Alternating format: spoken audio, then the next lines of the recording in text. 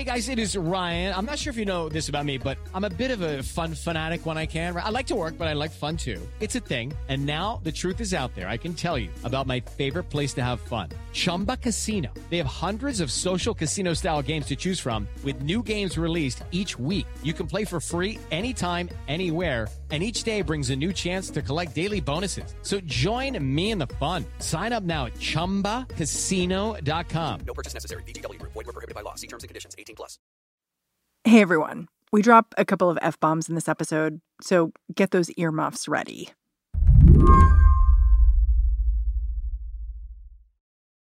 ProPublica editor Eric Umansky lives in one of those New York neighborhoods you see on TV, the ones with well-manicured stoops and a lot of good places to eat. It's called Carroll Gardens. But in the last few months, he's been thinking about the way the cheerful facades all around him separate people, subtly cutting off the white residents from the black ones. This segregation, it can be hard to see because everyone lives so close together. But it's there. You can quantify it. Where I am, I actually looked up our census tract, which is just a few blocks directly around me. 3 black residents. 3? 3. Whoa. Eric's been thinking about this since last year, Halloween night. Ironically, it is one of the days the neighborhood feels like it isn't segregated. Kids from all over pack the streets, looking for those big candy bars. There's a parade. But last Halloween, Eric's wife and daughter, Sarah and Alice, they saw a scene they just couldn't shake. You know, it was this like bucolic Halloween scene and night. Then all of a sudden, Sarah and Alice saw police cars sort of swarming together, including a police car going the wrong way up Court Street, which is a one-way street. My family also saw these kids running who were clearly running away from the police. And at one point, a kid sort of jumped out into the street to keep running. And this NYPD car zoomed and hit him. I mean, it didn't seem to hit him purposely. The kid had sort of popped out, but definitely hit him. Did your wife have this moment of, did that really just happen right in front of me? Yeah. And, you know, it's like our 6-year-old kid, right? Who is like really scared. She gets scared very easily. But then the kid got up and ran away, actually. Then the cops turned their attention to these other kids who were around there. They didn't seem to have anything to do with the group of kids that they had been going after. They were younger. They weren't together. The only thing they did have in common was that they were black. The cops put this other group of kids up against the wall of a neighborhood movie theater, pointed weapons at them. How are these kids reacting to all this? Because you mentioned they were young. Yeah, they were so as young as 12. They were freaked out. I mean, you know, imagine one of your kids was tackled and thrown up against the wall. And Sarah said, you know, one of them was crying, being like, what did I do? The cops were like, well, you have a baseball bat to one of them? And he was like, yeah, because it's part of my costume. Eric's wife rushed their daughter home. But when they walked in the door, she told Eric, I think you need to go back. Find out what's going on here. So I went out. How did you think of yourself in that moment? Who were you? I think I was a mix, right? At once, a journalist, and all journalists have the like, oh, gee, this is a potential story, an interesting story or something important. But I was also like, what the fuck? A cop car went down the wrong way of a one-way street that was crowded with kids on Halloween, and it hit somebody, and like, what actually is happening here?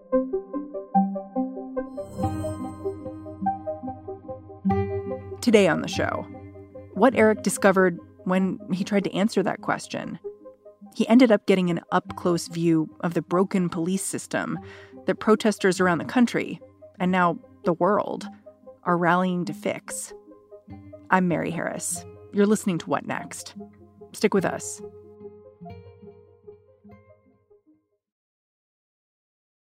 This episode is brought to you by Discover. When it comes to your finances, Discover wants you to know they are the credit card that is always there for you. With 24/7 U.S.-based live customer service, everyone has the option to talk to a real person anytime, day or night. Yep, that means no more waiting for, quote, normal business hours just to get a hold of someone. We are talking real service from real people whenever you need it. Get the customer service you deserve with Discover. Limitations apply. See terms at discover.com/creditcard. When Eric left his home in Carroll Gardens that Halloween night, he didn't know he was starting a months-long reporting project, one that would dovetail with the moment we're in right now. He just wanted to go see what was happening, bear witness to this incident that had scared his daughter and worried his wife. Apparently, the cops had been investigating reports that a teen had been beat up in a park, had his cell phone stolen. But whoever was involved in all that, these weren't the teens that the cops had drawn weapons on and made stand against the wall at the local movie theater. So what happened next? You go out on the street to kind of see what's happening. When you get there, what happens? So they had let two of the kids go, maybe because or not, but they had family who were there with them. Which sort of shows how random it is. Like, if you have an adult there to kind of represent for you, like, okay, you can go home. But if you're here by yourself, not so much. Yeah. So the kids had already, when I got there, the kids had already been put in a police van. But then what I saw, and I was just like, one of the mothers of the kid who had been, of one of the kids who had been questioned and released because the mom was there, was trying to get the kids, was sort of yelling at the kids to say, give me your parents' phone numbers and I'll call your parents and tell them that you've been arrested. Totally natural thing to do. Totally natural thing to do. And one cop stood in front of the window of the van to stop the kids from being able to share their phone numbers. Why? It's a good question. There was no explanation at the time. Even more than that, another cop went right up into the face of the woman who was asking for the kids' phone numbers and started yelling at her. Saying what? Shut the fuck up. And it was bad enough that a commanding officer, what they call it, like a white shirt, it's like some senior officer. Because they literally wear white shirts. They literally wear white shirts, yeah. Went up to that cop, who's plain clothes, by the way, went up to him and pulled him away. And then the kids were brought to the precinct. Actually, the truth is, I then went home at that point. I didn't know where they were going. Like, I don't know.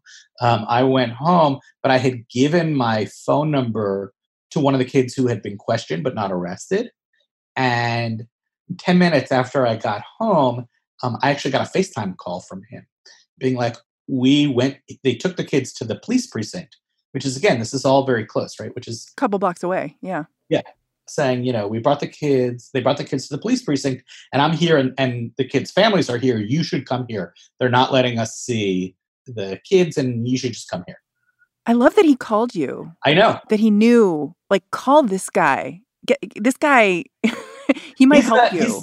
He's in 9th grade. Maybe he's going into 10th grade now. He didn't want to be in the story, but I was just texting him yesterday saying, like, if you hadn't done that, there would have never been a story. When Eric got to the station house, the scene was even more upsetting somehow. The families of each of the kids had shown up, but not because they'd been contacted by police. They showed up because friends and neighbors had told them what happened. One person saw something about kids being arrested on a police reporting app and just went to the station. So the families are outside, the kids are inside under arrest, and no one is sharing any information. And we should remind people the ages of these kids. We're talking a 12-year-old, a 15-year-old. Like, when my kid who's now 12, does like anything in school, I get a call about it. You know, I think parents are used to when the government is dealing with your child, when an institution is dealing with your child, the institution is speaking to you. Yeah. There was no institution speaking to them. One of the dads was like, kept expressing worry that his son had school the next day. It was getting later and later. There was just something about that kind of hammered home. These are just fucking kids, right? Kids were held for hours. They weren't released until after midnight, right? Yeah, they weren't released until close to 1 o'clock. And at one point, another officer came out and basically said, look, we know these kids didn't do this. This is like an unfortunate thing. We just got to process them for release. And then it still took more hours. And when the kids were finally released, one of them told me, they just said, you can go now. That's it. No record of any of it. Eric took all his reporting from that awful Halloween night and decided to release it on Twitter, see if anybody else saw what he saw. And he got a message back from the CCRB, the Civilian Complaints Review Board. They look over the NYPD, and they told Eric they were looking into the matter. And I was like, oh, great. This is great. Already, it was so easy. This board democracy at work. Yeah, democracy at work. My work here is done. Thank you all very much. I'm glad I could help.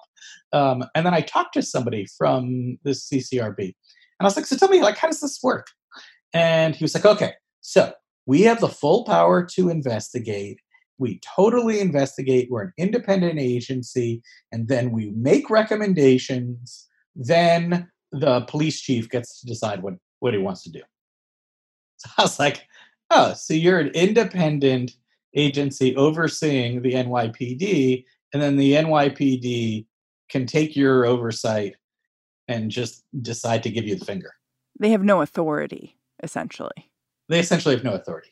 And then the more I dug into it, the more I understood that the NYPD has those kind of roadblocks and complete discretion built into the system. So to take one example, body cameras, right, which a number of the cops did have that night. It's standard equipment for uniformed officers in the NYPD.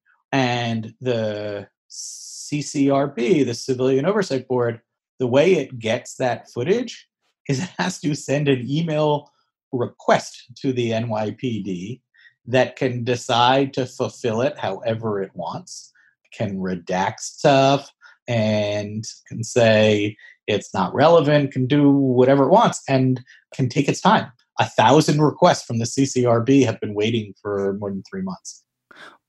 Were the officers involved in what happened that night? Were you able to figure out if they'd been disciplined at all before? So that was quite literally a state secret until about 2 weeks ago. New York had this law, some listeners may have heard of this, called 50A, that made it illegal to disclose any discipline information about police officers. Quite literally illegal. So one of the other things about CCRB's reports is all you would know is if a complaint had been substantiated or not. Basically, this oversight board says, we investigated it and we found it happened. We can't tell you if there was any discipline. We even didn't have power to give the discipline. And we don't know, or we can't disclose the officer's history of complaints. That has literally just changed as of 2 weeks ago. And now we can know. Does that change make you hopeful after having been through this reporting process over the last few months? I mean, it's a change, and it's a significant change. But I will say that transparency is different than accountability. One of the things that I really understood in a way that I had not before is it's not just about that secrecy. The secrecy was a problem. It's also about the complete discretion that the NYPD has over discipline. I mean, what it really amounts to is who's really in charge of the NYPD? The answer to that question, who's in charge of the NYPD, became clear to Eric the more he dug into this story from Halloween. The NYPD is in charge of the NYPD. You can see it in the statement the police department provided to him about the incident that night. Like, what might have been actually the single most shocking moment to me was when NYPD spokesman, this former journalist, who's, by the way, former New York Times cops reporter, he called me after I had been digging into it, after I had spoken to multiple witnesses who saw the car hit the kid, who said to me, okay, this is our statement.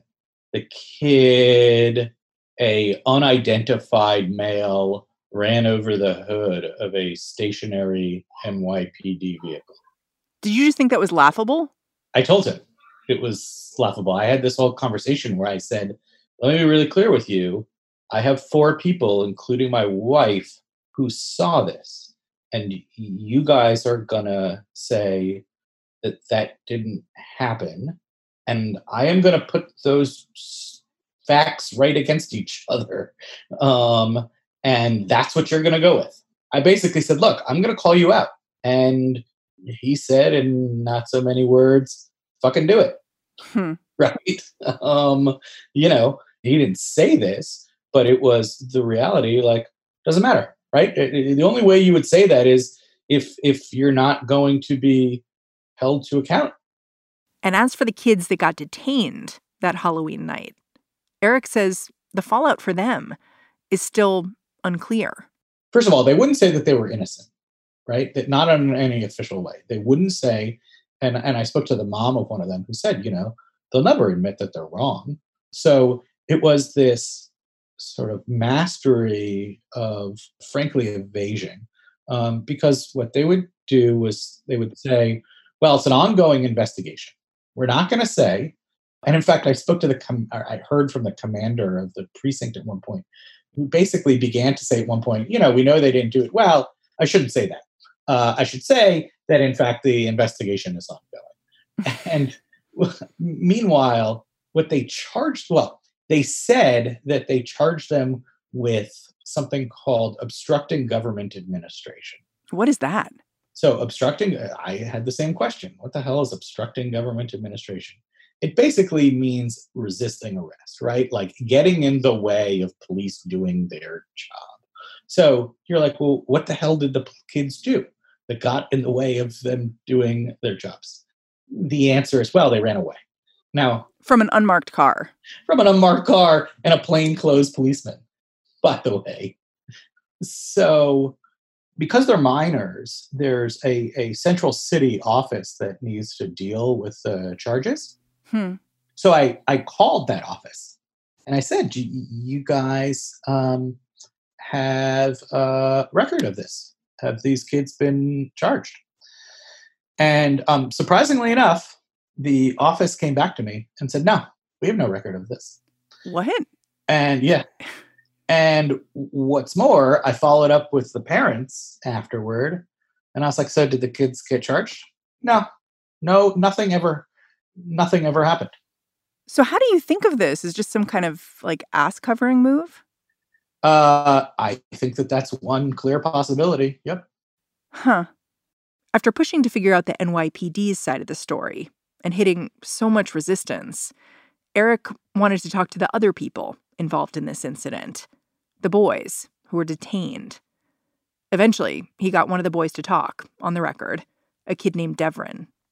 He's this very sort of soft-spoken kid, agreed to speak with me basically because like his mom and the head of his school, you know, asked him to. The head of the school pointed out to me that Devrin's, you know, she double-checked, never had any discipline or suspension issues at school. And when she said that, we were all sitting down. Devrin said, yeah, I never even get in trouble at home. When you met with Devrin, his mom was there. Was she pursuing some kind of complaint process with the police department? So here's a crazy fact. She said to me, first of all, she pointed out how traumatized not just Devrin has been, but she has been. She makes Devrin call him when he goes down to the corner store because she's worried about him being outside. And so she said, I've been able to get some help, though. I get some counseling through work. And I said, oh, do you mind if I ask what kind of work you do? She said, well, I work in school safety. I said, well, okay, what does that mean? She said, I'm a school safety officer. And I said, oh, well, where? And she said, in Brooklyn. And I happen to know because my kids go to public school. Every school has a school safety officer, and they are NYPD cops. So I was like, do you work for the NYPD? Her answer was, yes, I do. So Devrin's mom is a officer herself, works in schools, and among other things, therefore, knows exactly how the system works. So she's been trying to get records. She was sort of referring to this 61 report. And I was like, I don't know what a 61 report is. And she's like, yeah. I'm telling you, I know this exists and that exists. And she hasn't been able to get anything. And she's particularly worried because she's worried that Devrin has some record in the system, right? And if he gets stopped again and the cop puts his name in the system, this thing's going to pop up, right? And then there's going to be another problem. And yet at the same time, she has no access to any of it. She told me, look, I have no records. I have no paperwork. All I have is this story. And when she went to a number of lawyers because she's been thinking about suing, and a bunch of them told her, well, what do you got, right? Like what's the evidence? She said, I don't have any evidence. And they said, well, this is going to be really hard. So something that seems minor to the NYPD by all evidence from how they've spoken about it with you is this major, not just trauma, but concern for this woman and her family. Yeah. I mean, it's an ongoing thing. She told me, we checked in a few days ago, and she told me that Devrin was, so the kid loves basketball and was playing basketball. And by the way, this is the pandemic. So he had just started being able to do it again. And he said he called her and said, Ma, there are a bunch of police here who are just hanging around. But should I go home? What should I do? And, he was worried. She said, keep playing basketball. But, that's what he's dealing with, and that's what she's dealing with. Yeah, and it stands out to me, your whole story begins with, I saw a kid get hit by a cop car. But we never even find out what happened to that kid. There's so many people touched by this night that we don't know what happened. Yep. I actually happen to know who that kid is, and he's not interested in talking. And, I can't really blame him.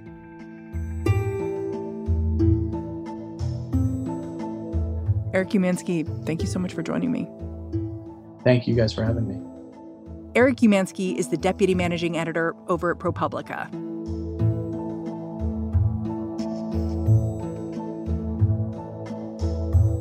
And that's the show. What Next is produced by Mary Wilson, Jason DeLeon, and Danielle Hewitt. We are led every day by Allison Benedict and Alicia Montgomery. Tomorrow, stay tuned to this feed for What Next TBD. Henry Grabar will be filling in for Lizzie O'Leary. I'm Mary Harris. I will catch you back here on Monday.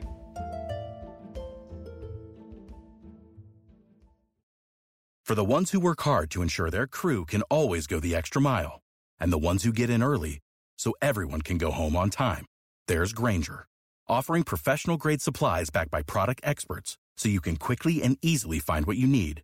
Plus, you can count on access to a committed team ready to go the extra mile for you. Call, click Grainger.com, or just stop by. Grainger, for the ones who get it done.